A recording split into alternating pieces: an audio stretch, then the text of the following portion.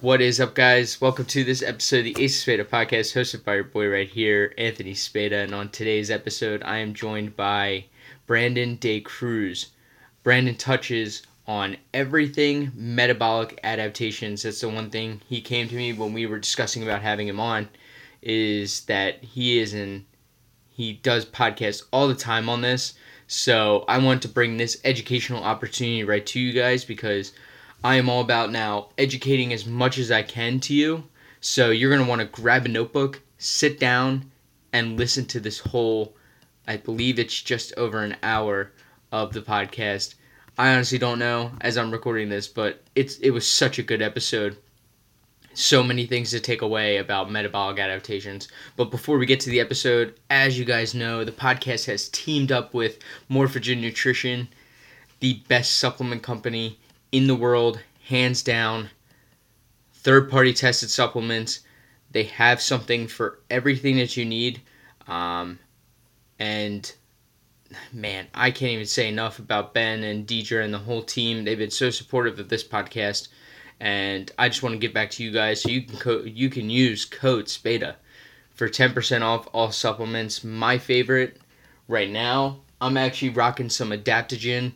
That's a good one. Morphocom is always a good one. I use it with every single one of my clients. And Volugen. If you want some nice pump while you're getting a workout on, you want to use that product. 100% guarantee.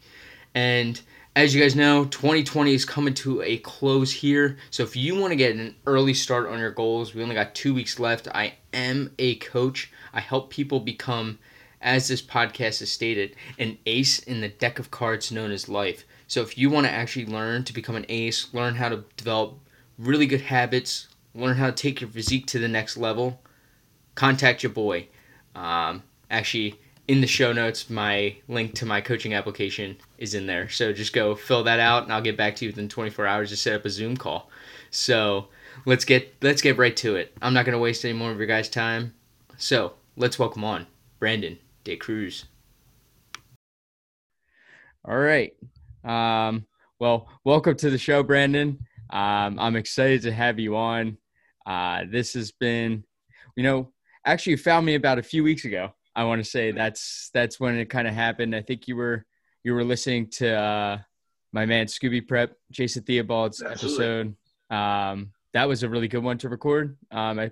Actually, that was the last episode I did record with a guest. So you're the first one in a few weeks to kind of record an episode with. Let's go. Awesome, man. I appreciate you having me on. You have a great show. And obviously I've been on the Excellence Cartel with Jason himself. So I'm a big fan of his work. I honestly, when I first got into like the boards and stuff were really popular. So we're going like 10, 15 years back, and like Scooby used to post on everything. So being on his show was amazing first and foremost, but following him throughout the industry and everything he's done since that time, like going from being a corporate lawyer in a firm to now one of the most world-renowned coaches, around. Anytime he's on something, I'm cued in, I'm listening. Yeah, so am I. I think the Excellence Cartel is probably one of my favorite shows, if not probably the most listened to podcast I probably listen to, just because of the guests they have on. So my goal is to get on their show one day. So that's what I'm hoping for. But it's incredible to have you on. So kind of give just a quick introduction to yourself, who you are, what you do, how you got into coaching and fitness and stuff. All right. So my name is Brandon DaCruz. I'm an online nutrition coach. I'm also the national sales director of Innova Farm, which is a New York-based supplement company. Yep. And I'm an NPC competitor as well. So I've been in the fitness industry, honestly, for the last 12 years, mostly in the supplement sector, 7 of which the last 7 years I've spent coaching as well. So I kind of got into this industry in a little bit different of an aspect than most people. I did a lot of weight-restricted sports. So I did competitive martial arts as a kid, doing karate tournaments and things of that sort. And then I actually did long distance running. So I was in this context of I was in these sports that were always weight restricted. And I became very aware of calories and intake at a very young age. We're talking 9 or 10 years old. I was carrying around, because at the time, we're going back almost 20 years. There wasn't My Fitness Pal. There wasn't calorie trackers. So I would have my calorie counting books, and then I would be looking at the barcodes or the nutrition labels of food at 9 or 10 years old. Now, mind you, you have to realize that that's not a healthy thing. I would suggest if anyone's young listening in this audience, don't be doing that. It's good to know about your nutrition, but I became very obsessed with it and I developed an eating disorder as a result. So with that being said, I was lucky to stumble upon people with greater knowledge. At that time, it was the early 2000s. We had people like Lyle McDonald coming to the forefront with evidence-based nutrition. We had Layne Norton was actually in college at the time, but he was really big on the boards for bodybuilding.com and things of that sort. And then Alan Aragon. So those were probably the three guys that were the first people that I was looking to and getting information from and realizing, wow, I'm severely depriving myself of food. I'm developing anorexia. I'm counting my calories. I'm eating 800 calories a day and running hours per day. And I'm in karate class hours per day. And yes, it's with a goal in mind because I'm trying to stick to a certain weight class, but it's causing me to develop injuries. It's causing me to develop, a bad relationship with food. So once I started looking at food and nutrition as fuel, I got deeply entrenched into it. And I started training. And at that point, I stopped looking at food as something that I needed to avoid. And I embraced it as something that could be a great addition to the rest of my training, to the rest of my life in general. So at that point, I started weight training, got very heavily into it. I kind of stopped doing most of the sports that I was doing, or especially, the karate and the competitive running that was causing me to have that bad relationship with food and really analyze or overanalyze my nutrition and my calorie intake and things of that sort. And then all throughout college, I was very, very active within fitness modeling. That's the first thing I got into that really put me in the path of, really monitoring my macronutrient intake, really dialing in my diet, my training, my supplementation. And all throughout that time, I worked in the supplement industry. So I started, managing supplement shops at 16. And at this point, I've been national sales director of multiple large brands nationwide, guys like Centurion Labs, NutriBio Labs, now Innova Farm. I've worked with the largest corporate distributors in the country. So I worked at Lone Star Distribution, which is now defunct. And I also worked at Europa Sports Distribution, which is the sponsors of like the Arnold and Olympia. Yeah. So I've traveled the world, pretty much, or traveled the country, giving presentations on supplementation, on sports nutrition, on nutrition. And within that time, I've always tried to be a walking representative of this fitness lifestyle. So what I really see prevalent in my industry, which is primarily the sports nutrition industry, is we have a lot of sales guys. So think about like the sales industry in and of itself. It's mostly guys, they're all numbers oriented. So a lot of times they aren't the healthiest guys. We're on the road traveling. I mean, there's been years that I've traveled 75,000 miles in a year, flying all over the place, being in different time zones, 3 different time zones in a week. It's not a healthy lifestyle. So I've always tried to be the type that I'm not only promoting these products, obviously for a financial gain, but I promote them because I truly believe in them and I walk the lifestyle. I've competed, 14 times at this point. I've done more than 100 professional photo shoots and I've coached hundreds of athletes. So 7 years ago, I really started getting more into nutrition coaching. I realized that there was a lot of people that were being misinformed and they also were developing bad relationships with food. So I took the evidence-based and the research background that I had from my career, and I applied it to nutrition coaching. And since that point, I'm so happy that the evidence-based scene has become more prominent, because when I first started, especially within competing and within modeling, we were big into the industry of like metabolic damage. It was that point in the industry where every bikini girl had metabolic damage and every person was in starvation mode. And we're going to touch on the topic of metabolic adaptation, but it was clients that I had coming to me, and also, coworkers and people within my subsector that were complaining about having metabolic damage and all these down regulations from dieting and not understanding them, that really caused me to dive in deep into metabolic adaptation. Yeah. Yeah. I think I kind of learned your approach literally right off the bat when we were even having conversations based off of last night too. It's like you, even just having a really direct conversation, you were able to provide studies like right off the bat of things that you researched and things that you've actually looked over, which is a pretty cool approach. I feel like a lot of people, you married the two, where you married bro science mixed in with evidence-based, because a lot of people tend to go to one side or the other and Absolutely. and don't mix them together, where mixing them together would be that literally the best direct path to have for client success. So I'm in the same boat there. I'm always studying, always learning. That's why I do this anyway, because I basically get a chance to pick your brain for 1 hour and it usually would cost money to do that. So to do it for free is Oh yeah. pretty cool.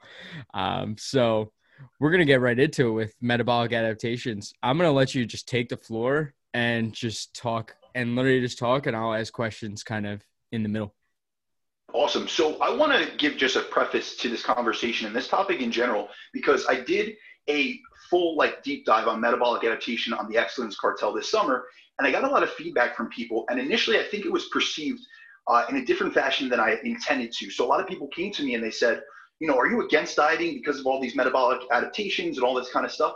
And it's not that at all. If you follow me, if you see the athletes, I work with multiple IFBB pros.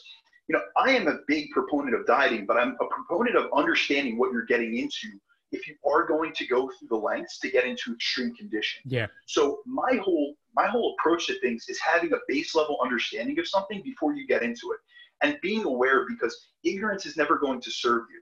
A lot of times people have misconceptions within this industry, or they fall prey to myths and misconceptions because they don't have an understanding and they don't have the interest or the curiosity to dive in deep like you or myself do. So I want to just preface the metabolic adaptation with people understanding what fat loss is, essentially, or what happens with fat loss. In order to understand why metabolic adaptation, happens, we have to understand how our body perceives and responds to weight loss.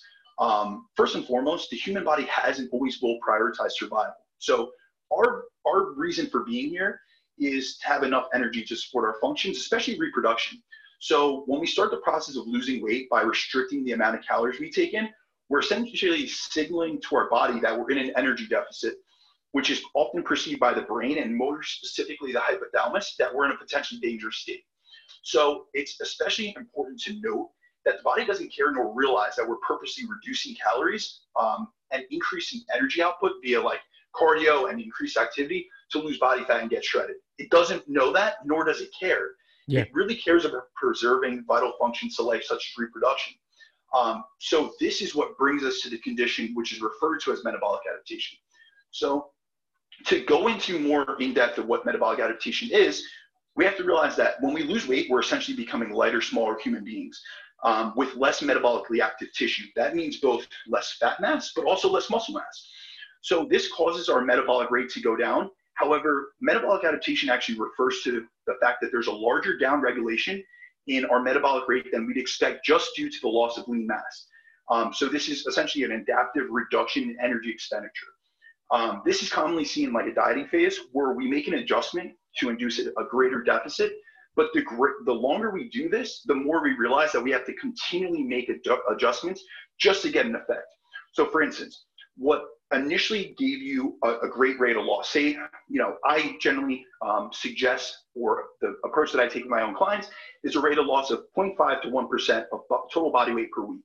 Well, initially that might have happened at 300 calories of a reduction from your maintenance calorie level. But as you get deeper and deeper into the diet, you'll notice that you have to, go lower and eat less and essentially pull more calories than you anticipated based purely off of total body weight that you lost. So that's where we're really starting to see, all right, well, our body is downregulated and not responding as well or as favorably as it did initially, and that's because of the downregulations. So these metabolic adaptations essentially are done or happen within our system because it's trying to help us become more efficient during periods of low energy availability. And this affects everything you could think of, from hormones to our activity levels, to mitochondrial efficiency, to our appetite regulation, our hormones within that, to energy output, or the amount of calories you burn. So when we look into the research on metabolic adaptation, this was honestly never seen before 2014. So that's where I'm saying when I first started coaching, it was 2013. So I had so many bikini girls, because the bikini class, I believe it started in 2011, and then men's physique started in 2012. And so these are more of the classes that essentially were the first to really experience this. You really didn't hear about metabolic damage or starvation mode from bodybuilders. Honestly, it just wasn't something that was prevalent. People just suffered. They had a more hardcore mentality. But with a sport becoming more popular, as it did when these two classes, men's physique and bikini, became part of the NPC, you had more and more people getting exposed and getting involved in this. So now we had a larger subset of people that were now experiencing the good and the bad of competing. So in the research, once we've lost a significant amount of weight, which is technically, designated by 10% of our body weight or more, our total daily energy expenditure reduces by 20 to 25%, which is actually much greater than we'd expect from just a total loss of mass. So this is essentially an adaptive downregulation, which is due to our body becoming more efficient and able to do more while burning less. So really, with that being said, like, these are the metabolic adaptations you're seeing as a result of just losing body weight. And it's something that we wouldn't expect. Like, we're burning a sufficient amount of less calories than we'd expect. Yeah. And that's why people will say, I'm eating nothing and I'm not losing weight, or, I'm on poverty calories. That's a statement that people always use. I'm on poverty calories. And now, it's towards the latter end of the diet, where initially someone might have started from an off-season set point at like 4,000 calories as a maintenance, but now they're on, 2,500 calories, and they're saying, I'm hardly eating anything, but I'm not losing any more fat. It's because metabolic adaptations have occurred and essentially cause our metabolic rate and everything that's involved with our metabolism to downregulate. Yeah. So you're becoming more efficient. Your body's becoming, to kind of put it in layman terms, your body's becoming more efficient at actually utilizing with everything. Yeah. Yeah, and that's just a survival mechanism. So if we really think about it from like a logistical perspective, say that we were hundreds of years ago. Like, our body is not much more evolved than it was in ancestral times. So it doesn't know that we have a Kroger or a Walmart down the street, and that we're literally, inducing a deficit purposely. So it's not like it knows that we have, instant energy, a couple miles away from us. So really what it's trying to do is make sure that you have that the energy you are taking in is being used as efficiently as possible for necessary functions. So that's to power your organs, or to, help your organs function, to help with brain efficiency, things of that sort. And then what actually gets downregulated are more like physical activities that we would purposely choose to do. So if we look at things like that are downregulated within metabolic adaptation, we have to look at metabolism as a whole. So a lot of times people only look at metabolism as one thing, which is our basal metabolic rate. Yep. And despite the fact that basal metabolic rate does account for the majority of our metabolism, we also have three other subsectors of metabolism that are downregulated and that we also have to take into consideration. So those other subsectors are your thermic effect of feeding. So essentially how much calories or how much energy is burned in the process of assimilating and digesting the nutrients you take in. We have to look at our exercise activity thermogenesis.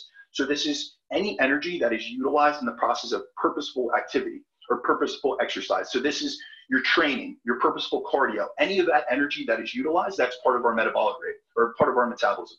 And the last, which is the most overlooked, which we're going to speak a lot on in depth, is our NEAT. So that's our non-exercise activity thermogenesis. So this is everything that's non-purposeful activity. So this could range from anything from walking from the parking lot of a store into the store. So that just regular movement. It's considered like blinking, your hand gesturing, things of that sort. And that's actually what is shown to be the biggest downregulating aspect that metabolic adaptation affects. Yeah, because you always see it, because like the number one thing that you could see, and to give an example here, is whenever you introduce more food to clients, the one way that we always track, and I'm pretty sure this is probably how you track it, is just by steps. Absolutely. And the one thing I always see is whenever I raise someone's food, steps automatically increase. Like, it's like I just made a change in my one client's diet, and I bumped him up like 25 carb, and his steps went up like 2,000, and he found like another level to push it. And he felt the need to go on more walks and need to step more. Absolutely. So just like you're seeing with your clients, and I see the same thing, that NEAT goes up as you introduce more energy. The same thing happens as we detract energy. So as we reduce calories, our bodies, the amount of unconscious activity that we do starts to downregulate. So the biggest thing with metabolic adaptation, and this is something that I tell people not to fear this like a boogeyman, it's that everything that is done on the way down during a diet, so all the hormonal adaptations, all the impacts to your satiety hormones, to your NEAT levels, to your total metabolic rate, everything that happens on the way down will upregulate on the way up. So as you introduce calories again, that's how you undo metabolic adaptation. But it's important to note that there's certain things like NEAT that we should really pay attention to during a diet, because it's a big percentage of our energy expenditure that if we're not paying attention to, it could easily halt your fat loss progress. So think about it theoretically. We know that our basal metabolic rate is going to come down as we start to reduce our calories and we become a lighter human being. So basal metabolic rate is dependent on two things: total body mass and the amount of muscle tissue that you have. Yep. So those two things are reduced during a diet. So as you diet, as you become a leaner individual, both your total body mass and the amount of skeletal muscle tissue that you have decreases. So it's well known that your basal metabolic rate should go down, especially even if you were to do it in like those online calculators. You're going to do your height, you're going to put your total body weight. So these are metrics that we're already seeing being reduced. So that's expected from metabolic adaptation. Now, the thermic effect of feeding. Now, this is probably the smallest percentage of what's actually impacted by metabolic adaptation. I think it's like 5 to 10% or something like that. Exactly, 5 to 10%. So if we really think about it, proteins being maintained during a diet for the most part, that's the biggest, the macronutrient with the highest thermic effect. But fat and carbohydrates continually reduce, but it's not a dramatic amount of reduction in terms of, yes, we're eating a lot less food, but it doesn't account for that much calorie burning in comparison from an off-season perspective to a dieting. And then our exercise activity thermogenesis, those are one thing or one aspect that we really keep a really tight eye on during a dieting phase. We're ensuring, or most people should be ensuring, that they're providing a sufficient training stimulus. So you're tracking your training, you're making sure you're getting in a sufficient amount of sessions per week. And generally people will do purposeful cardio, whether that's steady state, whether that's HIIT training, something of that sort. Those are all three things that we're tracking and we expect to be downregulated. But the things we're not paying attention to are we blinking a lot? Are we all of a sudden becoming a little bit lazier throughout the day? It's this unconscious activity. The fact that you might walk past your mailbox and just say, you know what, I'll get the mail later, or I'll get it tomorrow. It's stuff like that that we don't think as exercise that really gets downregulated during a diet, and we become more sluggish. And there's this theory that when we pay attention only to the factors that are within our control, so only the purposeful factors of exercise, like say we were to do an immense amount of cardio, there's a lot of times we'll see a compensation in NEAT where we actually undo the amount of calories that we burned by doing less throughout the day. So it's like this compensatory mechanism where it's like, all right, I slammed, an hour of cardio, and now I sit on the couch more. So these are things that I'm always trying to make clients aware of, because it's these little things that could account for huge reasons or a huge amounts of why we see a downregulation beyond what is expected. So that's a big question I always get. It's like, all right, so metabolic adaptation is seeing a larger downregulation beyond what is expected from a diet. But why does that happen? So we have to think about the fact that when we're dieting, most of these things, or most of these downregulations, are because of the hypothalamus. So the hypothalamus simply is a structure in the brain which takes in and interprets information pertaining to energy intake and then availability and energy expenditure. So think about it during the terms of the diet. When we're taking in less energy, we're taking in less food, our hypothalamus perceives that we're in a dangerous state, that we're in a low energy availability state. So it starts downregulating things. So that's the main component. But one of the biggest things that gets downregulated during a diet is leptin. So leptin is a hormone primarily secreted and produced by fat cells. So essentially it signals to our brains that we're well fed and everything's good. So everything's sufficient, we're in a healthy state. But as we reduce calories and we lower body fat, all of a sudden our fat cells shrink and they produce and they excrete less leptin. So leptin, affects all hormones pretty much. It affects thyroid hormones, sex hormones like testosterone and cortisol, hunger hormones. Like if your leptin drops, which is your satiety hormone, your ghrelin, which is your hunger hormone, gets increased. And it also controls activity levels. So the longer we go onto a diet, the more our leptin drops, which essentially affects all other aspects of our energy expenditure. So it's one of the key hormones which signals to the hypothalamus that we have sufficient energy. But in those times that we're dieting, it's essentially signaling the whole time to our hypothalamus that we don't have enough energy, and we need to downregulate all our activity, all our movement, and all our energy expenditure just to save enough energy for survival.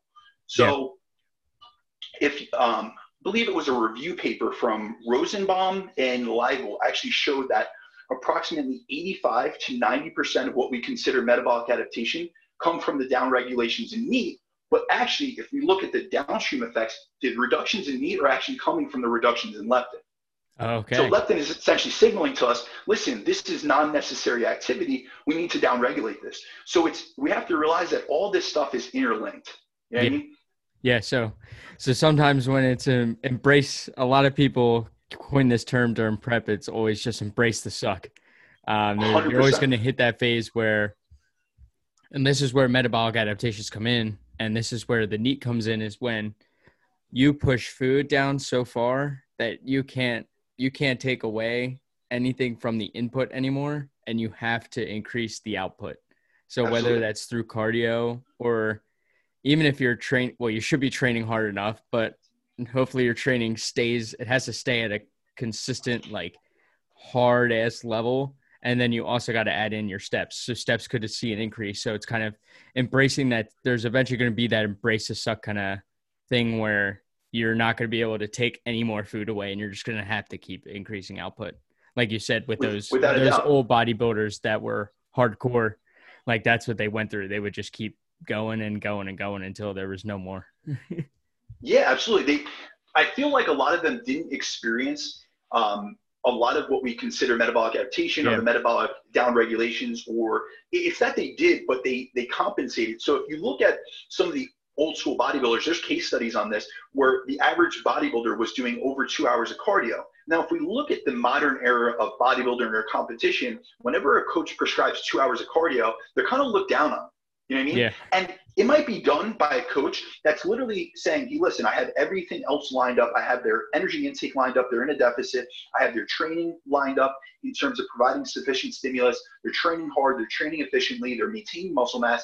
All their supplementation is aligned. You know, their food intake is dialed in. They have enough micronutrients despite being in a deficit, but they're just not losing enough body fat, especially when there's an end date in mind. But as soon as, you know, we hear of this, say, overuse, quote unquote, of cardio, that coach is looked down upon. So now we're kind of in an era where people are judging coaches based off the methods they use, not realizing that there is no one size fits all method. So I'll give you my own experience as a coach.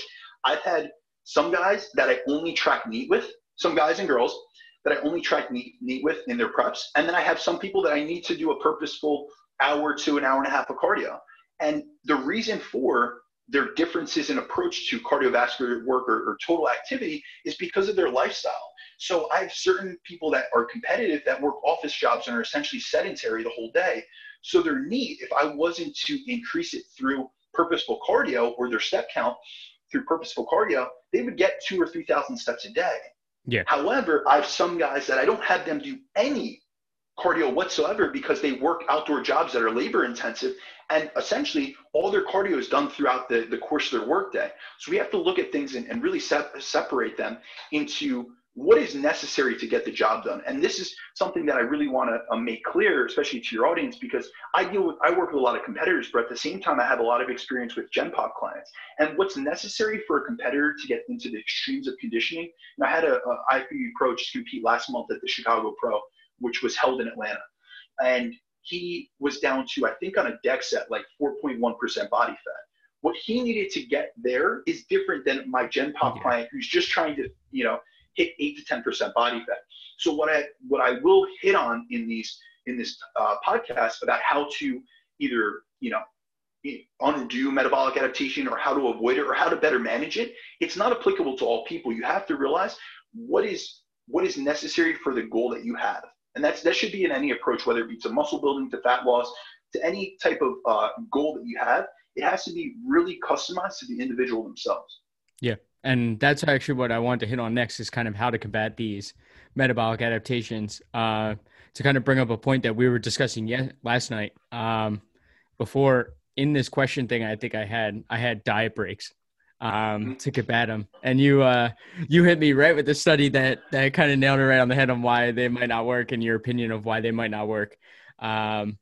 So we won't go into, maybe actually you might want to touch on why they might not work for you, in your opinion. For it depends. Like you said, it's kind of person to person. Absolutely. That's where I was kind of going to ask this, because sometimes for general pop clients, which I have some who are in fat loss phases right now, it actually could be more applicable. Yes, there is a point where for you, for a comp client, getting them, they have a timeline, but when you don't have a timeline, I feel like for a Gen Pop client to kind of bring them out sustainably and to put them in a great level, I feel like a diet break could be implemented. But what are some of your ways other than maybe not using a diet break that you could combat metabolic adaptations through like refeeds and any of your type of methods that you want to go into? Yeah, absolutely. So let me first hit on the diet breaks so we could just explain, because diet breaks are very hot and popular in our space right now. Yeah. And I see justification as to why certain coaches use them and why research is diving deep into them. But what we have to realize is that there's only 1 to 2 studies on diet breaks currently. And the one that's most oftenly cited is the Matador study. This was done on obese males that were inactive. So when I say that everything is context dependent, I mean that in every scope. So what I always consider when I look at a research study is that, like you said in the beginning of this podcast, I try to combine the research with also my anecdotal experience. And I'm a big believer in discarding what is useless and taking on what is useful. So when I look at the Matador study, it's essentially looking at a continuous restriction or caloric restriction diet, which would just be an extended diet. I believe it was 16 weeks compared to a 32-week intermittent diet where they took a 2-week on, 2-week off approach. Now, in the Matador study, the results showed that it was more conducive or beneficial to do the diet break with these obese, inactive, sedentary males. Yeah. Now, we have to consider the fact that there's multiple aspects that we have to consider. So first and foremost, these aren't physique athletes. These aren't well-experienced guys, and these aren't lean individuals. So when we were speaking yesterday, I was speaking more specifically about my competition clients, both men and females. First of all, we have an end date in mind. So to extrapolate a 16-week prep into a 32-week prep might not be feasible for the season that we're looking at. So time is of the essence, first and foremost. The second thing is that we have to realize we have to take someone. I'm a big proponent of and a big believer in, you meet someone where they're at. So with my Gen Pop clients, have I used diet breaks? I have, but I've used more refeeds than I have diet breaks, just because the research has been limited. But with the Gen Pop clients, so in your case, it would be pretty applicable to use a diet break strategy, maybe not 2 weeks on, 2 weeks off, but something like right now, there's research, I think Bill Campbell's doing either 2 weeks on, 1 week off, or 3 weeks on, 1 week off. He has a study that's coming out. I do 2 weeks on. I do 2 weeks on, 1 week off for some of them. It just purely depends on their progress. If they hit us, it purely depends on biofeedback when it comes down to it.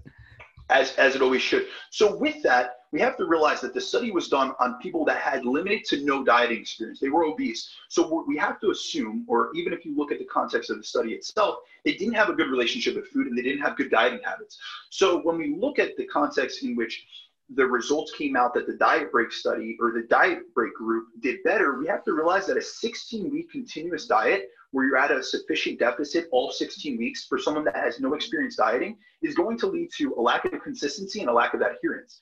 So with studies, a lot of times they don't have them in a metabolic ward, meaning they're not paying attention to them 24 hours a day. So it's almost like a self-reported study where you're saying, listen, these were the macros that you told me to hit. Yes, I hit them, or no, I didn't. So there's a larger susceptibility for them to veer off plan and just misreport it, or genuinely either avoid reporting it or genuinely misreport things. Because we even have studies that show dietitians are 20 to 30% off their own reportings on their calorie intake. So if a dietitian that has experience with dieting is often off the mark, it's easy to say that someone that has no experience dieting would be as well. So I feel like the findings in the Matador study were more due to the fact that this one group had limited experience dieting and they were more susceptible to veering off and overeating on their plan than it was just due to the efficacy of diet breaks. Because yes, will diet breaks contribute to having more adherent diet if you're someone with limited experience? Absolutely. But if we had to look at it in a metabolic ward, we would probably see that the differences between the two groups didn't yield much of any difference because they would both be at 16 weeks at a caloric deficit, at equal deficit. However, if we look at it as, the diet break group had 2 weeks on, then they had 2 weeks at maintenance where they relaxed and they didn't have this dietary fatigue that kept accumulating, they were more likely to hit the diet straight on because they had those 2 weeks breaks as compared to the 16-week continuous dieting group, which were more susceptible to, lacking adherence or building dietary fatigue to the point that psychologically they needed a break and might have eaten more than they were supposed to. And that's what contributed to the differences in the two group means. So I think with Gen Pop, if they are someone that is long-term minded, which I think a lot of people should be, and they're willing to take a more elongated approach, by all means, diet breaks are useful. However, really, when we look at the studies, it's been shown that there's a new study that's supposed to be coming out from Jackson Pios, which I hit on last night with you. He's a researcher out of Australia. The findings haven't been completely extrapolated and given out just due to COVID. And if we look at most of the research world, a lot of these studies have been delayed in actually their conclusions. But really what he's seeing is more of psychological effects that these diet breaks give more than physiological effects. So what I mean by that is people are more adherent and consistent and able to stick to the plan because they're getting a break, but we're not seeing this massive upregulation in their metabolism. We're not seeing that their metabolic rate is less compromised. We're not seeing that they're attenuating lean muscle tissue more and maintaining lean muscle tissue more than a continuous dieting group. So I'm looking at a physiological, or from a physiological point, I'm saying, well, these diet breaks don't really have that great of a benefit. So when I'm working with physique athletes, competitors or fitness models, I know that these guys are dialed in psychologically, especially because I do a very extensive consultation with them first and foremost, and I'm getting both their biofeedback from a physiological perspective, so internally, but also from a mental state. So when I'm looking at it, I'm saying, do I really want to elongate this process and make it longer than it needs to be? Because we have to consider when we elongate a diet, not only is that more time that we're spending in a total deficit, but also more time that we're spending away from making progress. So more time away from being in a surplus where we can actually accrue muscle tissue. So for a lot of competitors, for a lot of physique athletes, for a lot of fitness models, they want to compress their diet to a 12 to 16 week diet, hit their competition, reverse diet out, and start making progress again. So it is all context dependent on the person. But when we look at how to attenuate or how to mitigate the downregulations associated with metabolic adaptation, there's a lot of things we need to look at. So it's not just from a dietary perspective. We will hit on refeeds and we'll hit on dietary approaches. But the one thing that I see people make the biggest mistake on during a diet is not monitoring training volume. So generally we have this misconception. People will start increasing training volume as a way of burning more calories, and also say increasing rep counts because they want to, etch out the muscle more, quote unquote, and things of that sort. When really, when you're in a deficit, so when you're in a diet and you're suffering from these metabolic adaptations, we have to remember that testosterone is lowered in men, estrogen is lowered in females, so our main hormones, and then also our main catabolic hormones, cortisol, are increasing. So now this ratio of anabolic to catabolic hormones are skewed, which impacts our ability to maintain tissue. So when I see people increasing training volume, increased training volume should come when you're in a sufficient calorie state where you could actually recover, and you're providing a stimulus and an overload that you're going to be able to adapt to. But when you're in a caloric deficit, you can't adapt to that. So what we really want to do is we want to monitor training volume first and foremost, and we want to monitor it in conjunction with recovery. So we have to make sure that any stimulus that we're providing our body with, we can recover from to maintain tissue and then limit the production of even more cortisol, because training is a method of increasing cortisol. So that's the first thing we need to look at. The other thing from a dietary perspective, this is really what I look at from a fundamental dietary perspective.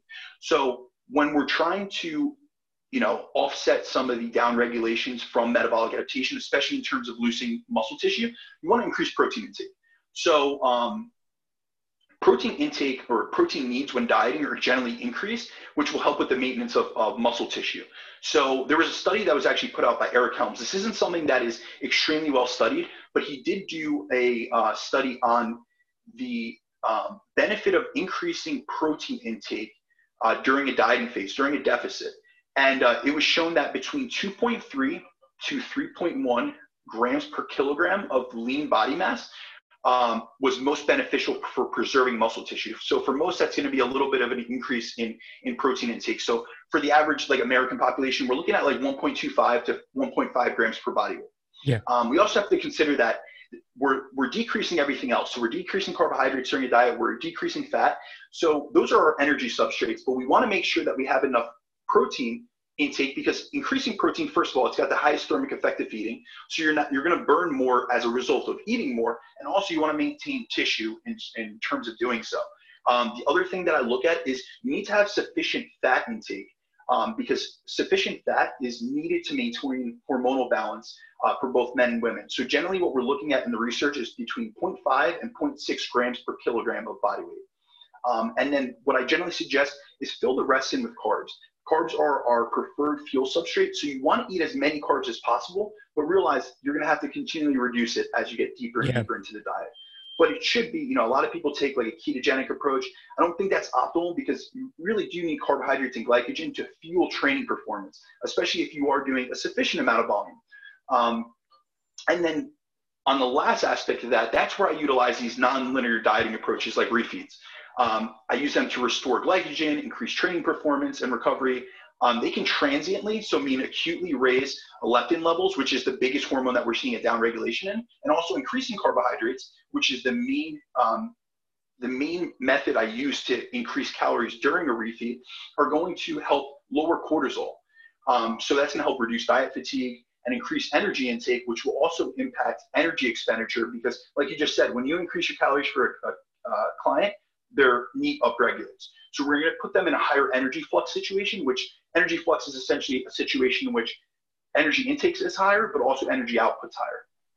And then the last thing I do to attenuate the down regulations for metabolic adaptation is I track steps. And I do this very incrementally. So I actually take clients before they start a diet and I find out their baseline NEAT level. So essentially it's super simple. I have them either use a Fitbit, an Apple Watch, a pedometer, and we get a weekly average for the last 4 weeks going into a diet. So that's able to give me, we do a scale, each week. We'll get the average for that week.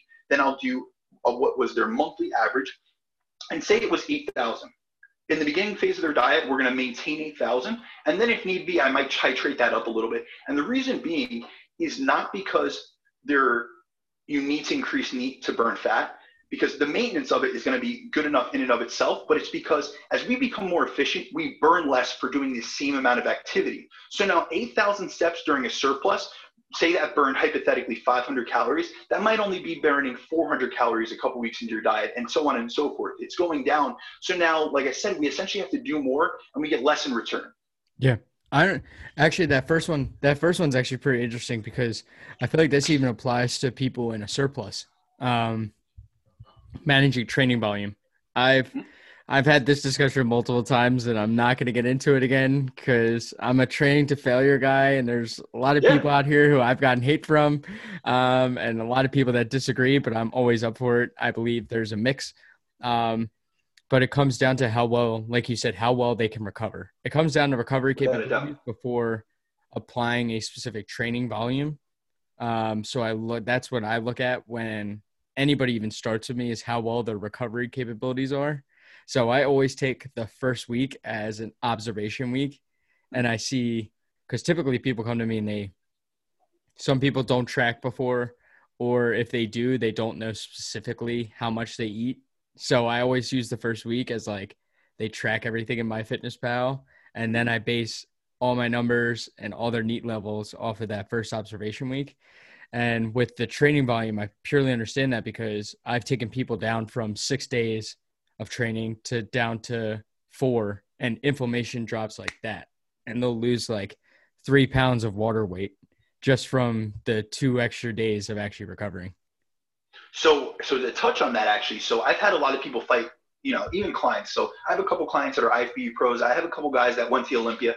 And a lot of times, and believe me, I'm in the same boat. There are certain things that I've utilized in the past that because they worked for me, I believe they're the golden standard. Or at the time, I believe they were the golden standard. So the same thing could be applied to the context of a professional bodybuilder. A lot of times we'll see something work for them, and in their minds, because it worked for them, they think it should be applicable to everyone else. And that isn't the case. You are an N of one. You are your own experiment. Yeah. But what we need to realize is that everything needs to be customized towards the individual.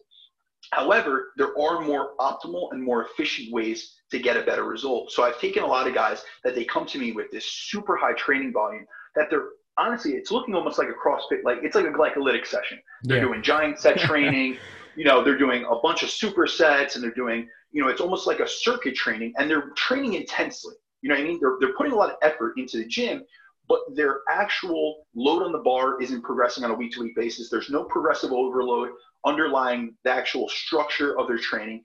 and they're not getting the most out of every set. The reason they're getting a sufficient stimulus is because they're doing so much. So they might be doing a 70% effort, or we could look at RP or RI scales.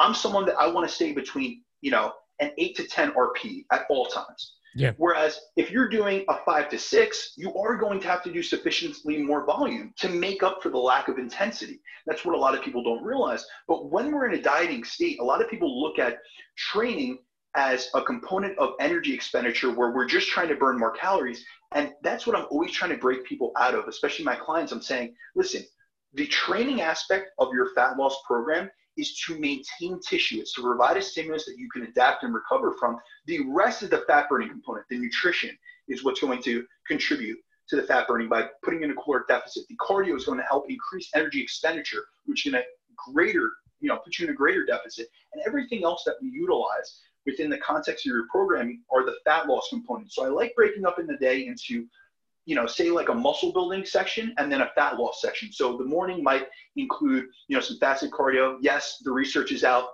obviously fasted versus fed cardio, it's equal, but I want to be specific. And a lot of times, I'll hear on podcasts, people will highlight this and they'll say, well, there's no difference between fasted and fed cardio because the fuel substrates might be different, but essentially in a 24-hour research study, you're burning the same amount of calories. And that is correct. Brad Schoenfeld has showed that. However, when you introduce certain agents, it completely changes it. So if we're to introduce even a natural agent like an alpha antagonist like yohimbine, it's going to help liberate fatty acids in the bloodstream. You're going to burn them off as energy. If we introduce something like L-carnitine, whether it be in an injectable form or an oral form, it's going to help to transport fatty acids into the mitochondria to be burned off as energy. If we introduce even more so something like a growth hormone, we're going to be able to increase lipolysis within a fasted state. And that's where these little things become much more evident in terms of their efficacy. So I think a lot of times people will label someone as a bro and they'll say, oh, well, that pro bodybuilder, that coach makes them do fasted cardio, and they laugh at them. But really, you have to realize that you're not seeing all the context and the things that are applied within the background of that programming. Yeah. And so I like breaking up the day into some fat loss sections. The fat loss sections are some of your meals. So maybe it's more of, protein fat-based meals where we're reducing the amount of carbohydrates so there's a lower insulin load on your body. And then around the training is when we're prioritizing, your carbohydrate intake and your protein intake to maximize muscle protein synthesis. We're going to help minimize muscle protein breakdown. And we're also fueling the training in and of itself and then fueling the recovery. But within that training session, it should be all about stimulating tissue. It should not be about burning an excessive amount of calories because we have the rest of the day to do that. We could do that through low level intensity or low level activity. So that's where our walks, I utilize a lot of post-meal walks with my clients to regulate blood sugar, but also help with their total step count for the day and things of that sort. But I always hone in, and I feel like that's the number one things people make a mistake on. There are some people that are high intensity trainers. So their training doesn't change from an off season to a contest prep. And that's honestly, I think, the best approach because you want to dance with the one that brought you. So if you were training high intensity, if you were training with one top set and then a back off set during your off season, it was working great for you, continue doing that. Make sure that your intensity is higher. And I've gotten into debates with people, and I've even had clients come to me and say, and put me in a predicament where it's like one or the other. So pick a camp, which I hate doing because I'm usually always in the middle. But they'll say, would you rather me do higher volume and less intensity and less load on the bar and essentially higher reps? Or would you rather me stay with a lower rep range and hit a higher intensity, so a 9 or 10 RPE, and do less sets in the gym? And I always side with the left side, which is higher intensity, hit a sufficient stimulus, try to hit as many of your top sets with perfect execution as possible, and utilize and allow that to be a sufficient stimulus because you have less energy substrate. So you're not going to have enough fuel reserves to really fuel that extra volume that you would be doing in the other instance. Yeah. I always say, I actually wrote this in one of my posts the other day. I was like, get strong in every single rep range than you possibly can, and it's going to pay off no matter what. That's literally what I say. I'm like, you could test out your 20 rep max, and I guarantee you're going to benefit from it. I was like, 100%. Whatever you do, just don't test out a 2 rep max. It was like, if you test out 2 rep max, I was like, anything under like 5 reps, I'm like, stop there. I'm like, my top sets are always 6 to 10. And then my clients' back off sets are somewhere between 12 to 25 reps, just depending on the exercise and where it's placed in the workout. Yeah, hypertrophy is a forgiving adaptation. You know what I mean? So studies will show this, but also just our own personal experience. Anything between, I personally stay within 6 to 30 reps, but every one of those sets is close to failure. Yep. So I'm making sure I'm pushing myself to the limit, that's where I don't agree with some of the very high volume advocates that they stay a bunch of reps in reserve where they're doing these high rep sets, but they're doing it with saving some gas in the tank so that they can do 5, 6, 7 sets of an exercise where I don't feel like why waste your time, you know, especially in a dieting phase. If you are in a hypercaloric phase, you're in an off season and you really want to, you know, elongate your training sessions and really accumulate volume, by all means. But during a calorie deficit, I really try to impress upon people, listen, make your training efficient and intense. Yeah. And last one. Well, I guess I'm going to have you come back on to do reverse diets because we were going to do both metabolic adaptations and reverse diets, but we kind of got stuck on just metabolic adaptations. So the last one that I have for discussing it is, you know, there's always the problem with the Gen Pop client. And you always have to teach them kind of how to actually the diet hacks, which is eat more fruit, eat more veggies. Everybody comes to you with the problems I see is everybody comes with me like processed foods and they try to fit those foods into their diet and it doesn't work. And it leads to like sometimes even binging episodes or inconsistencies throughout the week or inconsistencies throughout the program. So what's kind of the difference between the metabolic adaptations and someone being inconsistent with the program? Because I feel like this is a big one. No, absolutely. So there's oftentimes, and I've had this in my own experience, and you see this in the literature, and this is why people have often mistaken things like starvation mode and metabolic damage. So first and foremost, like just to define like starvation mode, it was a concept that a lot of people brought to the forefront that you essentially could get to a point within your calorie intake that you dieted for so long that dieting no longer worked for you. So, you know, a hypothetical instance would be, I had a lot of girls claim this. They'll come to me and they'll say, I'm eating 800 to 1,000 calories, but I'm no longer losing weight. I want to explain to everyone here, metabolic adaptation does slow fat loss. Now, keep in mind the key word is slow. It does not stall. It does not halt fat loss. Yeah. You will continue being able to lose body fat as long as you put yourself in a sufficient energy deficit. So your calories are low enough. So for instance, if you stop losing body fat at 1,800 calories, if you're tracking it correctly, then putting yourself at 1,700 or 1,600 calories will elicit effect. Will it elicit as much of an effect as you did in the beginning of your diet when you took your calories from 3,000 to 2,500? No, because you're more down-regulated. But it still will elicit a result because you're putting yourself in a calorie deficit. Now, starvation mode is something very similar to what you're talking about, because a lot of people will come to me with that whole starvation mode thing, and it's being scientifically disproven. I mean, essentially no one is say excluded from dying of starvation. That's really what it is. Yeah. You know what I mean? So there's people that will claim this and will say, I need to eat more to lose more fat. That's theoretically impossible. That's not how the law of thermodynamics works. Let's think about it. Let's remove ourselves from the personal component of it. So for instance, do you have a pet, Anthony? Yeah. What do you have? I have a puggle. He's actually, okay. So you have a dog. He lives with my sister, but he's here for the next week with us. So awesome. So if you went to the vet and they told you, hey, listen, your puggle is overweight, would you feed him more to make him lose weight? No. No. So we have to remove ourselves sometimes. And that's what I have to look at sometimes. I have a very personal connection with a lot of my clients, but I also have to look at things from a theoretical perspective and a very logistical perspective. So people will come to me with this starvation mode, and often it comes down to inconsistencies and an error in tracking. So what a lot of people fail to realize with fat loss is that a diet is 7 days a week. So a lot of times what we'll see is we'll have someone be a 5-day dieter. That's what I refer to them all as. So the 5 days, they're perfect on their diet, where they're going to work, they're in a really good structure, but on the weekends, it's being shown in the research that we're more predisposed to overeat on weekends. There's more social outings, you have more accessibility to hyperpalatable foods, and you have less structure within your routine. And also the prevalence of drinking alcohol, which causes a disinhibition in your ability to make decisions, is also increased on weekends. So a lot of times I have to put a caveat with people that come to me with the whole starvation mode thing and saying, hey, listen, I'm suffering from metabolic adaptation. My body's too downregulated. We need to look at things from an everyday context. And that's where I go to them with my Gen Pop clients and I say, I want you to make a journal for me. And it's a daily entry, everything that you eat. So for me personally, I usually utilize meal plans with my clients because I want to have more control and really give them a better outline of what they should be eating. Now, that doesn't mean that there's not things to be interchanged, but the options or, the interchangeable food swaps will be equal in caloric count.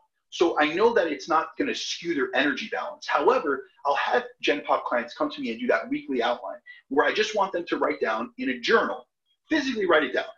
So I'll see if there's an erase because, typing it on a phone, you could always erase that. I make them physically journal it. So if they get, they want to neglect or they get embarrassed, they want to cross it out, I'm going to see that. So I have them take a picture of it after the end of the week.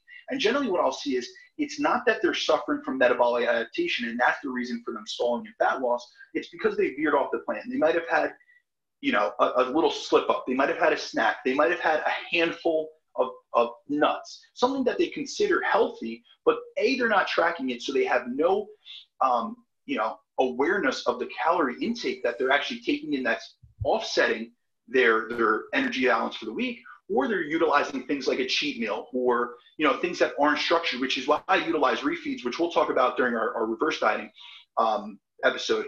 But I'll utilize refeeds to increase their calorie intake, but in a strategic manner where it benefits them best because a refeed is shown in the research to also help offset some of these metabolic adaptations, but they're predominantly in the form of carbohydrates, which are going to help restore glycogen. It's going to help increase training performance. It's going to increase NEAT because of the increase in energy availability. So those are beneficial aspects, but if they're veering off the bandwagon or the plan one day per week, and they're utilizing this cheat meal, it might be offsetting the entirety of the caloric deficit that they made throughout the week. So that's where I really have to separate things. And with Gen Pop clients, I have to be a little bit more, strategic with how I word things, because a lot of times they will try to get around things. An athlete, I'm very fortunate. I work with a lot of high-level athletes where they'll just say, hey, listen, Brandon, I fucked up. They're very self-aware. They're not embarrassed by it. They just say, hey, listen, what do I need to do to undo what we did last week? And that's where we can take a proactive approach. But I find that with Gen Pop clients, it's not that they purposely do that. I mean, some do try to avoid admitting to things, but sometimes it's just that they don't have a great enough understanding of nutrition to realize that, yes, nuts are healthy, but taking in an unmeasured amount that could amount to 300, 400, 500 calories over your caloric intake for the day is going to be deleterious for your health or for your fat loss progress. So that's where we really have to track their habits and realize and analyze whether they're matching up their habits on a daily basis or matching up with the nutrition plan and the energy deficit that you've created for them. Yeah. I'm actually about to get on a client phone call about talking about this exact thing. So he might listen. And if he listens, he knows exactly who I'm talking about. And it's not a bad thing. It's just like something you have to work on with Gen Pop. I always find it's always more of like people who compete or people who are serious, which I have a few of those clients, they get it. It's like, it's already that habit's been built in them. So now with Gen Pop, it's always building the habit.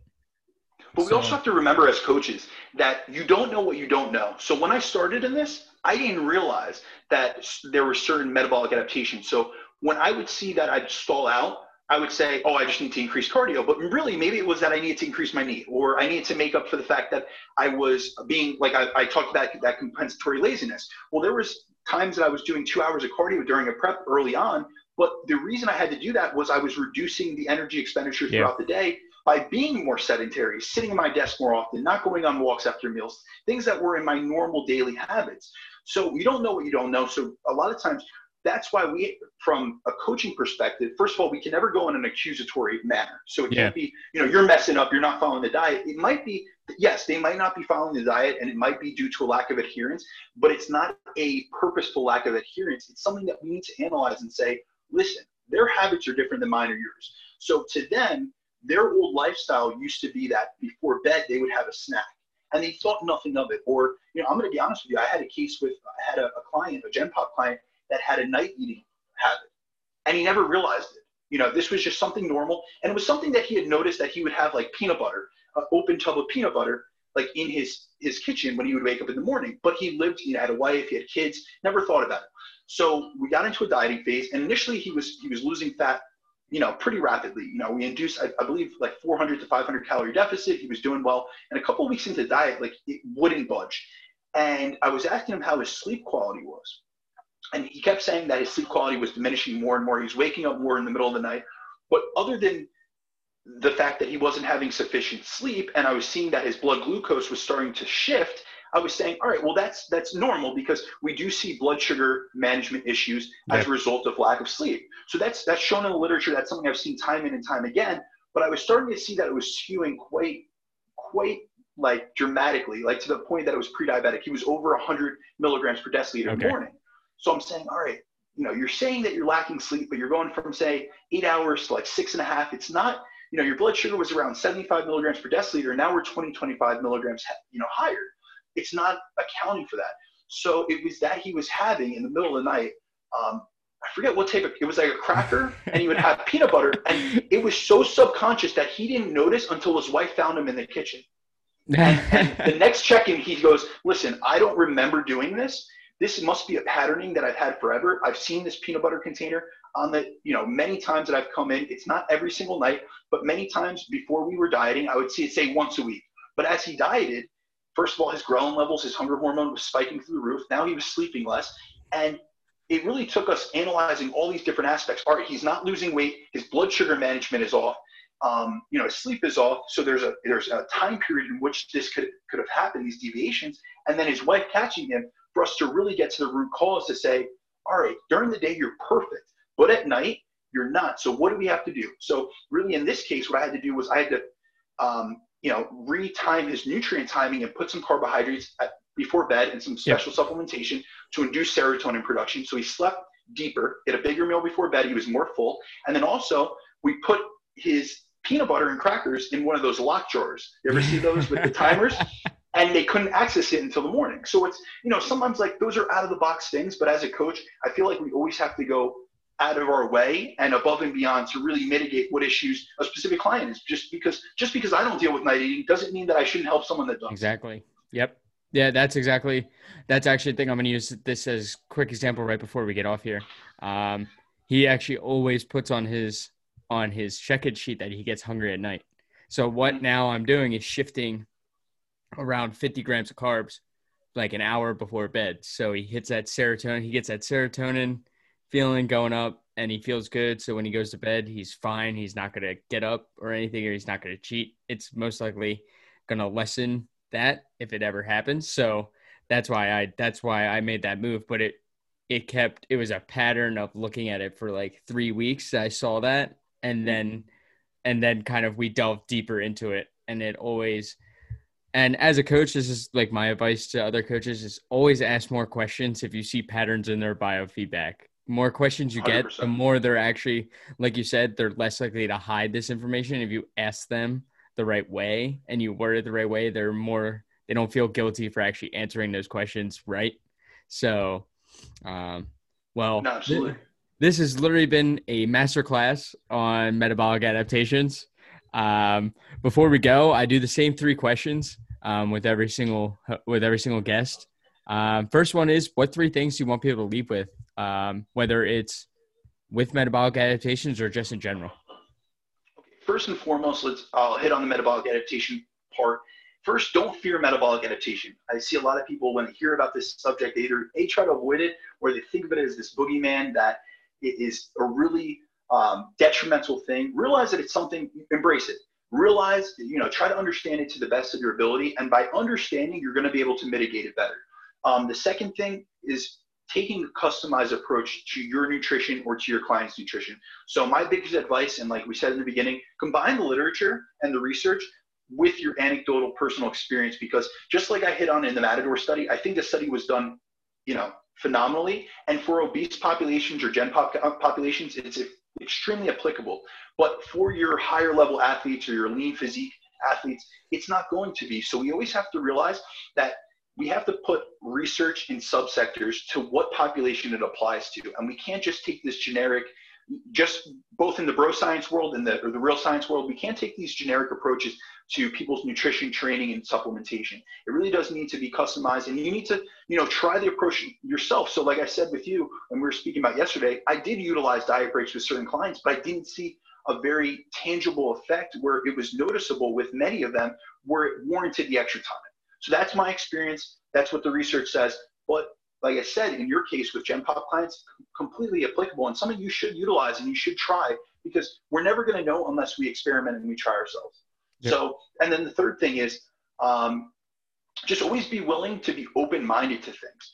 So just because something is popular, something is promoted, especially within the social media realms, like for instance, the reason I got into metabolic adaptation was because I kept hearing about this metabolic damage and these starvation mode, and so many popular nutrition coaches. I know, Anthony, you probably weren't really big into this space at that time. 7 years ago, I won't name the coaches, but some of the most prominent coaches and researchers in our industry now were making ebooks off this shit.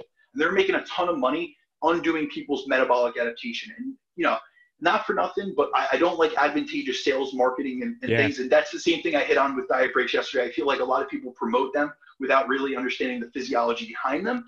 And it's almost like it's a sexy appeal for clientele. Like, hey, listen, you diet with me, you're going to get a break.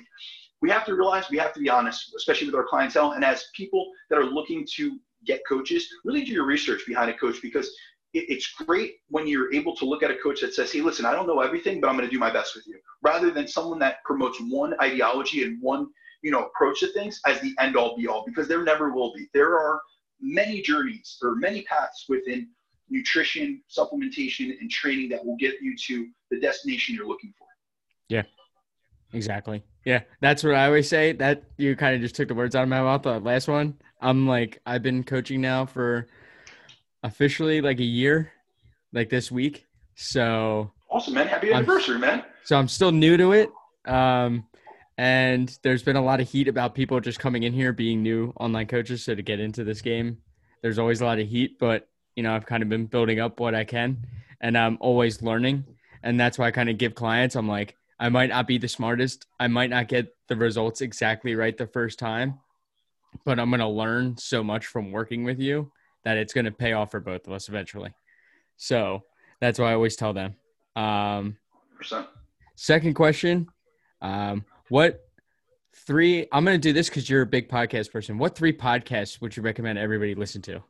Ooh, all right. So that's hard. I have actually a podcast that I do weekly. So I don't know if I want to name that one and sound preferential, but I do one. So can we include that as a fourth? We'll put that in the next question because you're gonna be able to give yourself a little shameless plug in the next question. So we'll put that one in the next one. All right. So first and foremost, I have to plug the Muscle Intelligence podcast. That's by Ben Pakulski. Ben is someone that I've mentored under since 2011. So I got into it very early when he first had his first programs. I went to multiple of Ben's seminars. He's kind of going in a different realm, a different fashion. So if you guys are more like physique enthusiasts and more into competition prep and bodybuilding, he might not be for you now, but his evolution in this industry is something that I really admire. And he puts a lot of great applicable knowledge out to this demographic that covers many other things other than just bodybuilding and physique enhancement. He covers brain enhancement, just happiness, life, positivity, things of that sort. So it's an all-encompassing viewpoint on how to better yourself as a man, not just as a physique. Yep. So that's the first one. The second one, I have to plug the Excellence Cartel. I love the guys over there, Jason, Jeff, and Jeff. Phenomenal guys. They put out incredible content, and they're super successful coaches. So I really admire the fact that they get on every week. They share their knowledge. They do podcasts with some of the best minds in the industry, but then they also do ones on business, and they help coaches like yourself and me. They also love featuring coaches. So they allowed myself, they allowed my client and your friend Thomas to get on. So they provide a platform, which is awesome. And then let me see a third podcast. I have to plug. I'm trying to think. I have so many friends that do podcasts that I feel kind of torn, to be honest with you. Let me see. That's a hard one. I mean, I really do enjoy your podcast as well. But let me go with the OPD podcast. I don't know if you guys are familiar with that. It's Austin's my buddy. Austin's my mentor. So awesome. So Austin's a great guy. I worked with him years ago, and then also Joe Jeffrey. And I think they have a phenomenal podcast. Very different than the other two that I just named, but phenomenal guys. Yeah. Yeah, that's one of my favorite too. That's what got me started into learning more about Austin and got me into having him on the show. And last question. This is probably going to be the easiest one for you out of this whole podcast. Time to just shameless plug yourself. Where can people find you? Anything you kind of want to just shout out that you do? Go ahead. Awesome. All right. I appreciate that first and foremost. You guys can find me at Brandon DaCruz _ on Instagram. I'm most active on Instagram, but I also have a Facebook account that you guys can reach out to me. I'm constantly answering DMs. I get a couple hundred a day with different questions and stuff. So I get back to everyone. It's not always in the most timely manner. I try to do like 24 hours because I'm super OCD about getting to my messages. But any questions you guys have, feel free to reach out to me. I'm big into interacting. I also do one educational post at least a day.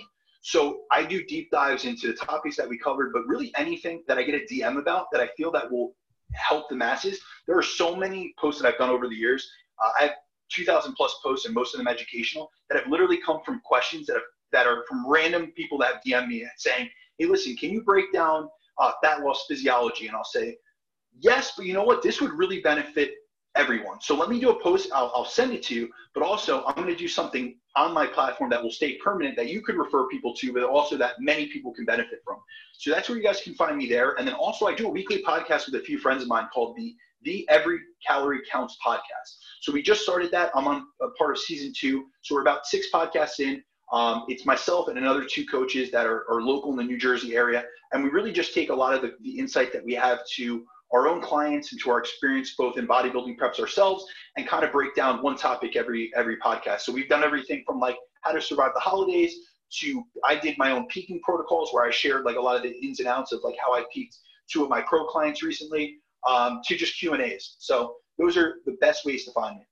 Awesome. Well, I look forward to having you back on to do reverse dieting. I haven't done that. I don't think I've done that topic yet. So that'd be really good to do a deep dive into that one.